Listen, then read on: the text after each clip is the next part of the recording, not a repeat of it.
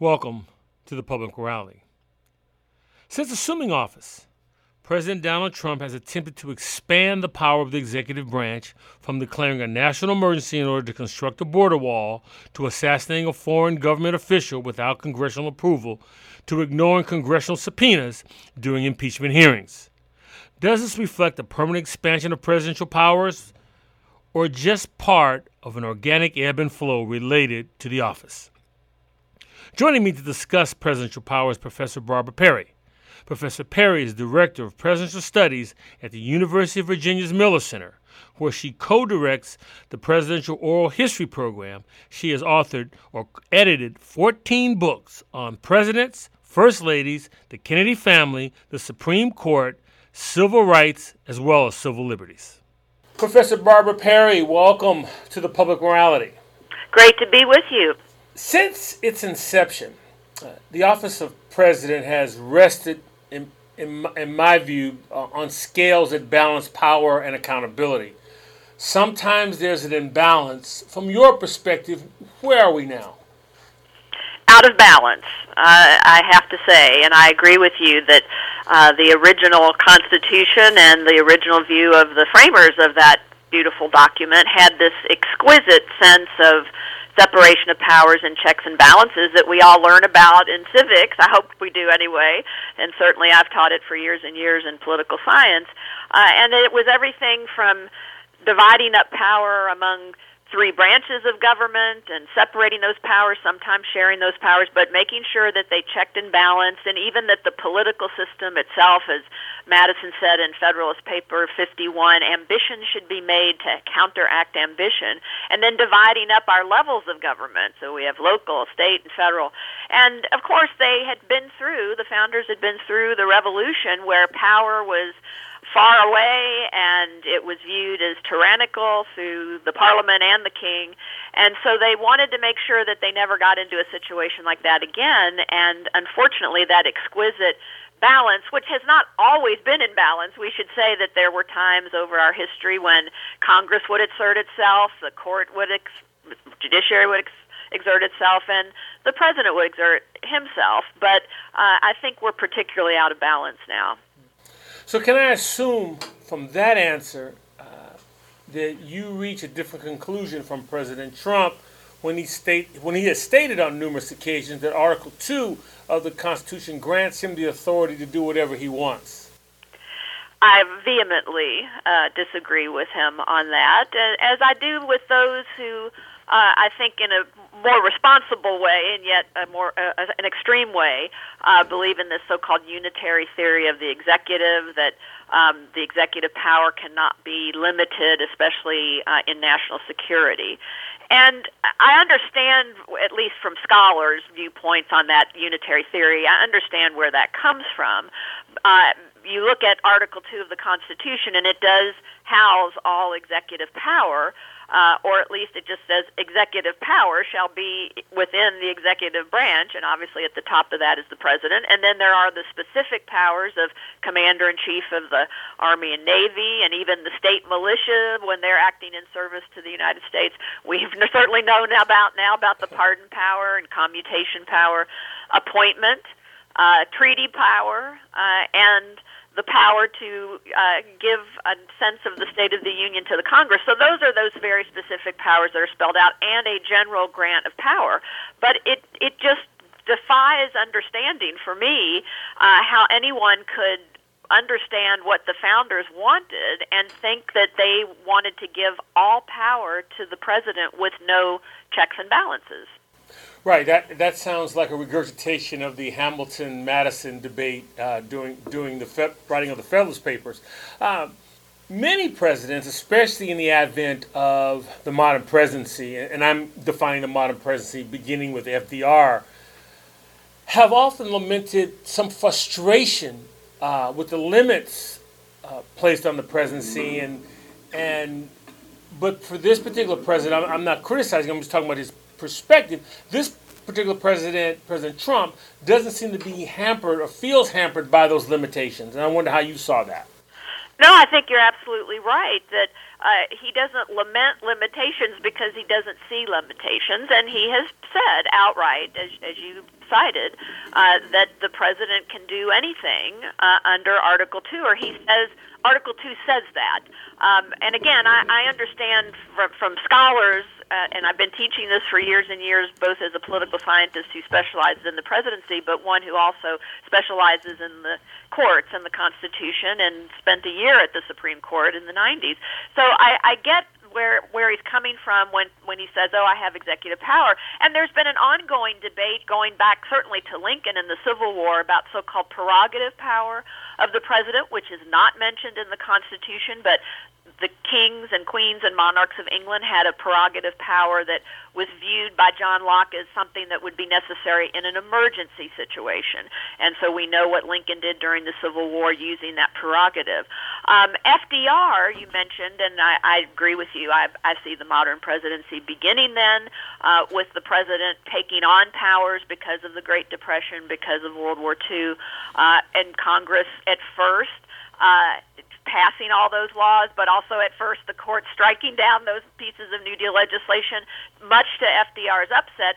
But there you had the check and balance. And when FDR gave a speech about that one time, he said, it's as if we got a horse-drawn wagon with 3 horses, and 2 of them are pulling in the same direction. He meant himself and the Democratic, big D, Democratic Congress. And he said the third branch, these awful judges, are pulling in the opposite direction, and that's going against what the people want. But that's exactly what the founders wanted.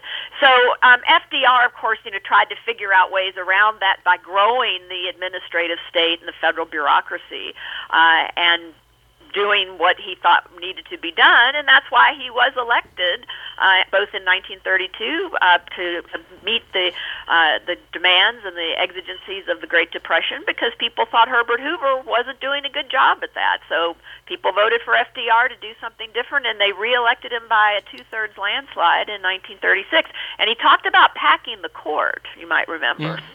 Because he was so upset that the court was striking down his New Deal legislation and no one was leaving. So he went all the way through his first term, nobody left the court, and so he made up this scheme that for every justice over 70, he'd be allowed to appoint another justice up to a total of 15. And, of course, the court wasn't buying that, but Congress never bought it as well, and they're able to change the number of people on the court. And I also point that out because even though 2/3 of the electorate had voted for FDR in his reelection in 1936, there was never a majority of Americans supporting his court-packing scheme. They thought it was dictatorial. If you're just joining me, I'm speaking with Professor Barbara Perry of the University of Virginia's Miller Center, and we're talking about presidential power. You mentioned FDR and Professor Perry, and so it seems to me when we talk about presidential power, there has been since its inception sort of an ebb and flow. You talked about Lincoln, and so you see an expansion of power with Lincoln. You see it Woodrow Wilson, World War II, and the Espionage Act, and you mentioned FDR, the Depression and World War II, and we started again with George W. Bush post 9/11.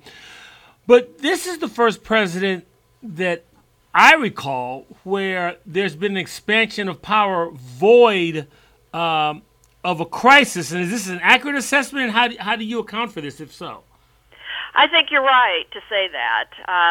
Now, he may say there's a crisis, and so I have to take out General Soleimani, the Iranian general, and the president tried to make that case, and people can decide whether they agree with that or whether they do not.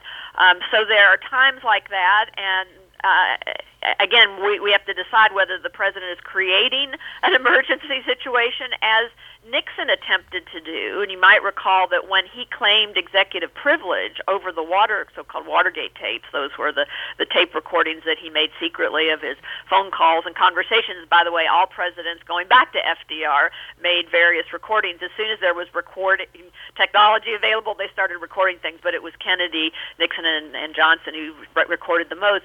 But remember what Nixon said, as the case went all the way to the Supreme Court, was that I can't release those. First of all, I have executive privilege, and that was a precedent set by George Washington, not in the Constitution, but precedent set by George Washington to protect presidents and their conversations and their papers from becoming public. And what Nixon was saying was he couldn't release those tapes because of not only executive privilege that allowed him not to release it, but because it was in the national interest and for national security. And the court countered him. It agreed. Presidents have executive privilege, precedent set going back to George Washington, though not in the Constitution. And it is to protect military and diplomatic secrets. And then they countered that by saying the tapes were necessary in the criminal trials of what we now call all the president's men. That so is all the people who were working for Nixon who were being indicted. And remember, he was named an unindicted co-conspirator in the Watergate situation and cover-up. So that's where we get that precedent that a sitting president can't be criminally indicted. But his people were. And the U.S. Supreme Court in 1974 in the Nixon tapes case, U.S. v. Nixon, decides that those tapes must be turned over as evidence in criminal trials. So you do have presidents with genuine emergencies. The Civil War, the country was breaking apart and going to civil war. The Great Depression, a worldwide depression with more than 25% of the people out of work. World War II.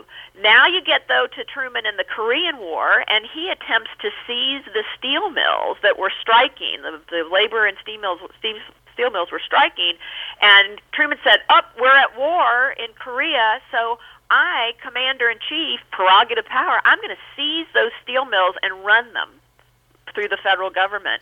And the U.S. Supreme Court said, wait a minute, that's a bridge too far. That's a step too far. And what they said was Congress, in the Taft-Hartley Act, a labor law, had considered that possibility of letting the president have that power, specifically and statutorily, to seize industries in time of crisis. And they said, no, we don't want to do that. So the court said to Truman, can't do it. And we've talked about in this conversation about the ebb and flow of presidential power, but would it be fair to say that we've seen more examples where the power has flowed toward the president and fewer when it has been pulled back from Congress, or is that accurate? I think you're right to say that. I would say, for example, the Youngstown case, that was the steel mills case from 1953. There's a case called Curtis Wright Corporation from 1936 in which the U.S. government, first through Congress, then the president, it slaps an embargo on the sale of arms to two warring countries in South America and makes the case that we don't want this war to expand, so we can't have American companies selling armaments and munitions to them. And Curtis Wright Corporation broke the embargo. And so they end up all the way at the Supreme Court questioning whether the president can issue such an embargo like that. And interestingly, in 1936, so remember this is in the heart of the first term of FDR, the court sides in favor with FDR, and very importantly to your case about saying power flowing to the president, they say the power of the president in foreign affairs is plenary, meaning full, and that the founders intended for the president to speak with one voice in foreign affairs because that was the most practical thing. You can't, in today's world with 535 members of Congress, you can't have them speaking for the United States in foreign affairs. So except for that specific power of the purse given to Congress and its power to declare war, that obviously opens up a tremendous amount of power for the president, and we saw that carried out to its illogical extreme in Vietnam, didn't we? We did indeed. One of the things that I guess this is sort of one of my pet peeves is that I will hear individuals, pundits, they will talk about, well, this is what the founders intended, or this is what the founders didn't intend. And during the impeachment of President Trump, I don't know how many people quoted the Federalist Papers, Madison, Hamilton. I mean, they were stars for a week or two. Well, Hamilton was already a star. You're right. Hamilton was already a star. Miranda. Yeah, that's true. That's true. But I guess from your perspective, in studying presidential power, should we look at it as a continuum since its inception, or should we be more nuanced, say the presidency until the Civil War, and then from the Civil War to 32 and from 32 and beyond, or I'm not sure if that's accurate, but something like that. How would you approach that? Yes, I like that approach, and to your case about that's called original intent theory in the academic world. You have somebody like Justice Scalia, for example, was what we call an original intent theorist, and he would go to his blessed grave saying, I just want to know what the framers thought. And I would go to oral argument, and somebody before the court would say, well, Your Honors, Congress said that this should be the case, and this is the intent of their law. And he would say, I don't care what Congress said in its debates. I just want to know what the founders wrote in the Constitution. What are the words? What did they mean at the time? So he had this literalist approach and an original intent approach. I am not that absolutist, I have to say. And we do have to be careful, and as you say, more nuanced, whether it's presidential power or any other governmental power, that we don't get into a situation where when the founders agree with us, we say, oh, I believe in original intent. And when they don't, if we agree with, like, the right of privacy, for example, that's not explicitly spelled out, that leads to things like establishing the right to abortion, and then people say, oh, well, the founders couldn't have been talking about that because that's something they never anticipated, so we just have to have what Justice William Brennan called a living constitution. So I'm somewhere in between. I think you have to find that happy medium. But on specifically the point of the presidency, there's a great theorist down at the University of Texas named Jeffrey Toulis, and he's developed these two categories, I think, to follow your point of how presidential power has developed. And one is he calls the first constitutional presidency, and he says that was really the presidency up until, you mentioned Woodrow Wilson. He says up until Woodrow Wilson we had the constitutional presidency, and yes, it ebbed and flowed, and you had even Washington coming up with executive privilege, and obviously Lincoln because of the Civil War, but then you have kind of a quiescence among presidents after that, really maybe up until Teddy Roosevelt, and then certainly Woodrow Wilson. So the point of the Toulis is making is that presidents were pretty much following the Constitution and its formal powers and grant of powers and checks and balances. When you get to Woodrow Wilson, and you could also include Teddy Roosevelt in this, there's a switch that I think is fascinating that Toulis puts his finger on it, and he calls that second phase the rhetorical president and presidency, and that the power of the president, in addition to, as you said, being related to emergency situations, some genuine, some created by presidents themselves, he says that they began to realize, particularly through Woodrow Wilson, who, by the way, I should note, the only PhD political scientist we've ever had as president. And he said, I can directly reach the people, and I think that's a good thing.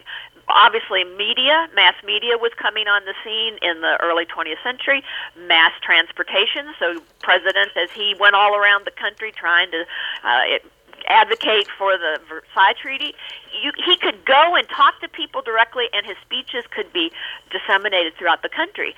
The founders didn't want that because they feared demagogues. And I would ask you and your listeners to think in terms of, have we now approached a third phase, which could be called the demagogic presidency, that we've gone from presidents, yes, directly relating to the people in this rhetorical period from T.R. Woodrow Wilson on, and we see that, really played out to the max in probably a good way with people like Reagan and Kennedy, but what is this current situation that we're in with real growth in populism on the left and right? Does that lead us into demagoguery, which is not just directly relating to the people and trying to raise them up and appealing to their higher instincts, the better angels of their nature, as Lincoln called it, or is it appealing to the base instincts of the people? I mentioned Woodrow Wilson's PhD, so I was just thinking when you said that, he had a PhD. He taught constitutional law, but yet he made the argument that the Espionage and Sedition Acts were constitutional. I digress. So and he was also a virulent segregationist, and white supremacist. Well, actually, so he's actually the first president to have be born in a place that lost the war, I guess, right? This is from Virginia. Yes, indeed. He was born in a little town that looks like it should be pronounced Staunton, Staunton, but it's pronounced Stanton, just very near where I'm sitting here in Charlottesville. And then he grew up primarily in Georgia. So he grew up with that, and he took it to Washington. Washington very segregated at that time, and so we are rethinking the legacy of Woodrow Wilson because of that. Well, we keep coming back to this theme about evolution. You talked about Scalia. You talked about and this latest phase, this demagogic presidency, and I guess in thinking about the presidency and its power, the founders could have never imagined Abraham Lincoln, the Civil War, let alone John F. Kennedy dealing with the Cuban Missile Crisis, let alone the current moment that you just referenced, and from your project, how do you put all that together to make sense in the present day? So what we call it is the presidency at the crossroads. We have a new volume that'll be out in the next year called "The President and the Constitution," which you will be on the Public Rally to talk about, correct? Absolutely, absolutely, happy to do it. And so that's how we're seeing it, that at various times the institution, the Office of the Presidency, has come to a crossroads. And you can picture that from like a wide spot in the road, as they say, for a little town where there's maybe one intersection on the main street, up to all of these interstate highways intersecting. And I come from Louisville, Kentucky. We have one of those we call Spaghetti Junction or the Mixing Bowl up in Northern Virginia. And so you can see it as simple as that or as complex as that.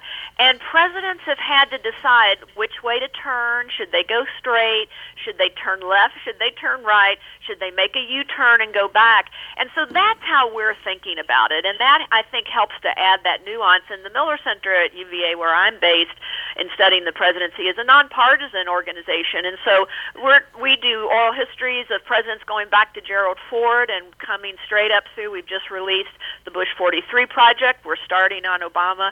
So we're used to talking to people from all sides of the spectrum. We've even interviewed some people from the Trump presidency. So we try to see it as objectively as humans can be, but try to see it as these times when presidents often faced with either emergencies or, as you say, just things that the founders couldn't imagine. And you mentioned the Civil War and the Cuban Missile Crisis. Yeah, they couldn't have imagined nuclear weaponry. But here are two things that are meant to be positive: universal suffrage and social media. They could never have anticipated that. And so let's think about that as a crossroads now. And again, meant to be positive. We want everybody 18 years and older to be able to vote. And social media can be a very good force in this world. But we've also seen that when presidents can directly relate to the people through social media and basically everybody can vote, that's where you add a segment to our constitutional structure that was not meant to be there. And then you have to ask, how does that disrupt what one founder called a machine that would go of itself? They believed in Newtonian physics, and they wanted to create this organic machine, our constitutional structure, that would go of itself. Once you sort of wound it up, and then it would get momentum. But what if you throw sand in the gears? Then what happens? You know, one of the things that we haven't touched on is sort of my words, unhealthy partisanship that it sort of seems plaguing the present moment. But oftentimes we talk about this partisanship as though it is a new phenomenon, and I think Hamilton and Jefferson might argue, and John Adams and others might argue differently. How do you put the partisanship of today in retrospect of the American trajectory? Where does it fit? In part, everything new is old again, maybe to flip that old saying around, because you're absolutely right. And here I sit in Charlottesville, the home of Thomas Jefferson, up on the mountain at Monticello, and the founder of my University of Virginia. And, he and Hamilton just went at it hammer and tongs. I mean, those who hated Jefferson and thought he was too much a man of the people called him an atheist. Because of his Unitarianism and his separation of church and state. And you had the Federalists in Alexander Hamilton and John Adams just going at it, so that at the election of 1800 was so acrimonious that in 1801 they talked about having a day of prayer, a national day of prayer, to try to ease the pain, almost like a Bush v. Gore situation. So I would say we have always, from that moment on, we've always had partisanship. It breaks out sometimes in more virulent forms and certainly led to a civil war. I would add, though, again, two new factors: the universal suffrage, social media, and money and television media and consultants, and the impact of all of those things, I think, have led to this extreme partisanship.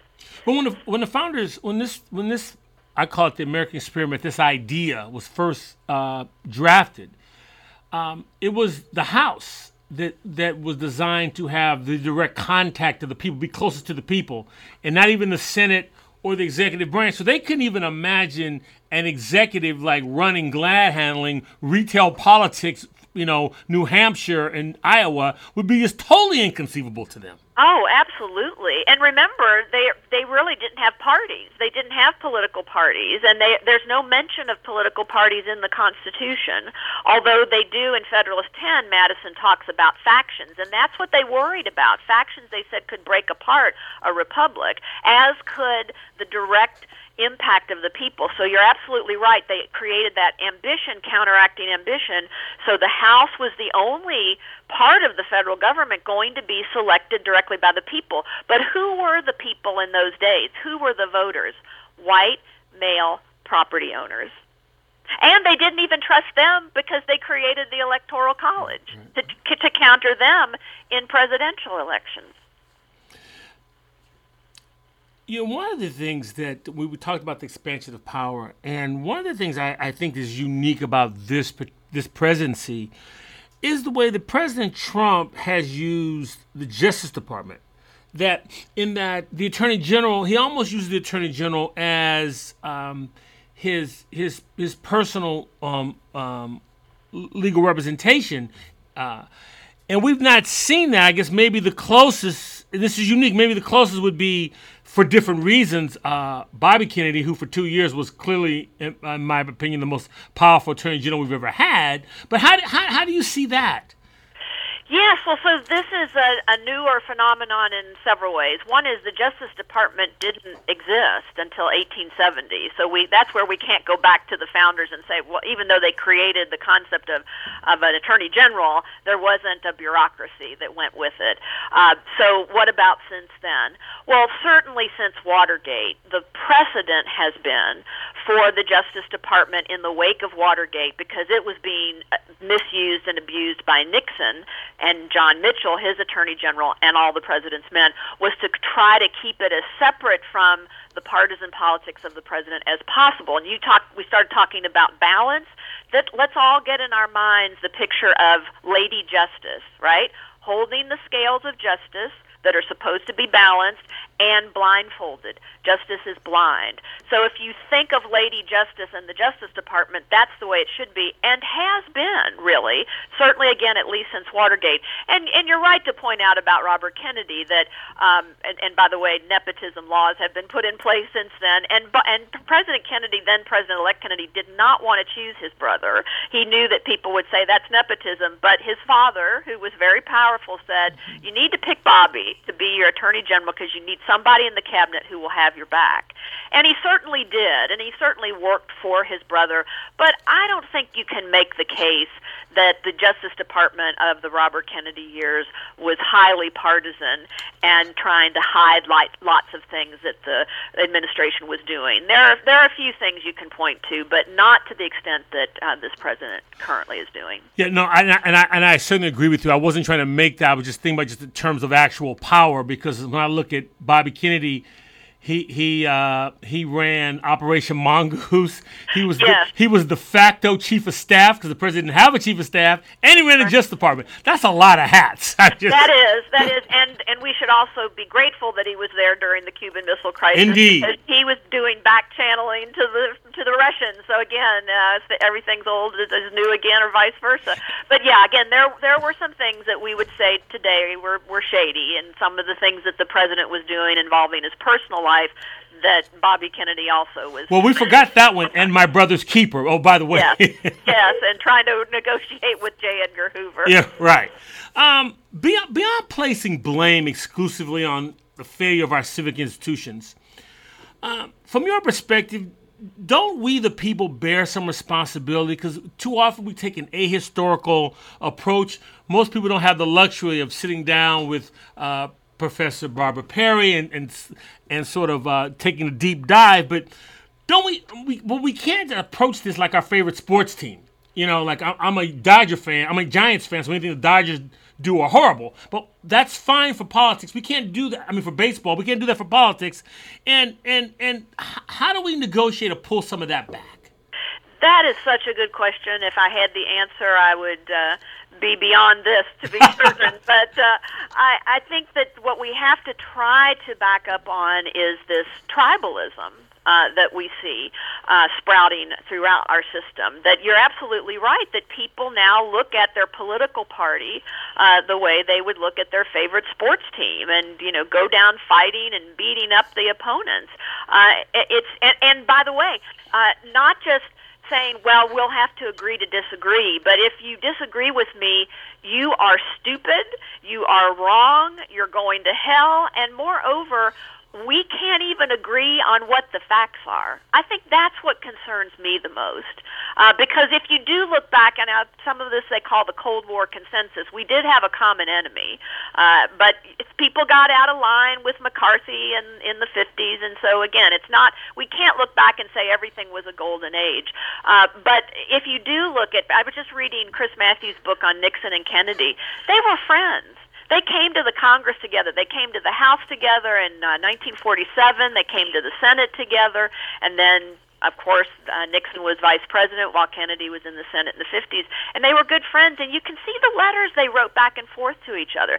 They were civil. They could talk to each other. And that's what we don't have now. And, I wish I had the answer to turn back that clock to civility. But we the people, as you say, we have to do that, and we have to start in our families and in our neighborhoods, and we have to vote. We don't get enough people out to vote, and sometimes if you leave it to others, you leave it to extremists. You mentioned Kennedy and Nixon being friends. I mean, one of the things that would never happen now is, I believe, Kennedy gave money to Nixon when he was running against Helen Cahagan Douglas. Oh, I didn't know that. I didn't know. Yeah. I didn't know that, but I didn't. Yeah. But yeah, they could get along, and even as recently as Ted Kennedy, we did an oral history of him and all the people who worked with him, and even people on the opposite side of the aisle, Alan Simpson, for example. They would all say, I didn't agree with anything that guy stood for, but by golly, we could talk to each other and have a drink on occasion. And if you got sick or somebody in your family got sick, the first note you would get would be a handwritten note from Ted Kennedy. Well, on that note though, when we make our favorite sports team, in this case our preferred party, when we make them superior, doesn't that devalue the Constitution? Certainly, if people want to put the party and partisan politics ahead of the Constitution, because that is our higher law. And not only is it our higher law and our most basic fundamental law, there is a supremacy clause in the Constitution in Article 6 that says this Constitution and the laws and treaties made under it are the supreme law of the land. And there is a whole book written by a cultural historian named Michael Kamen, and the book's called A Machine That Would Go of Itself, that reference that I made. And it's about the reverence that we've had for the Constitution. And it shouldn't be blind, but I believe in it, and I believe that there should be reverence for it, and I believe that the laws and the treaties under it should be revered until we decide, no, here's something in contradiction, and we've developed, and there are amendments, and we have things like the Civil Rights Act and the Voting Rights Act. But I do believe that I just did a talk at the National Archives the other night, and it was about the 2008 election. and where we had come since then. And I said, it's hard to believe the 2008 election. Remember the famous instance of John McCain being told by that elderly woman in a town meeting that Barack Obama was an Arab, and she couldn't vote for him because Barack Obama was an Arab. And John McCain very gently took the microphone from her and said, no, ma'am, he's not. He's a decent American and a good family man, and I just happen to disagree with him. And that seems like 100 years ago. Can we believe that's just 12 years ago, that somebody like John McCain could be so civil out on the stump and just say, no, you're wrong. That fact is not a fact. You think it is, but it's not. And this is a good, decent man. We just disagree on policy. Where is that now? Can we get back to it? I want to again thank my guest, Professor Barbara Perry of the University of Virginia's Miller Center. The Public Morality welcomes your comments. You can contact me at byron@publicmorality.org. That's Byron, BYRON, at publicmorality.org. You can follow me on Facebook as well as Twitter, and the archive broadcast can be found on iTunes as well as SoundCloud. Once again, I want to thank Elvin Jenkins and Michael Burns at WJAB in Huntsville, Alabama, for allowing us to broadcast the Public Morality at their studios. The Public Morality is produced at WSNC on the campus of Winston-Salem State University. For all of us at the Public Morality, I'm Byron Williams.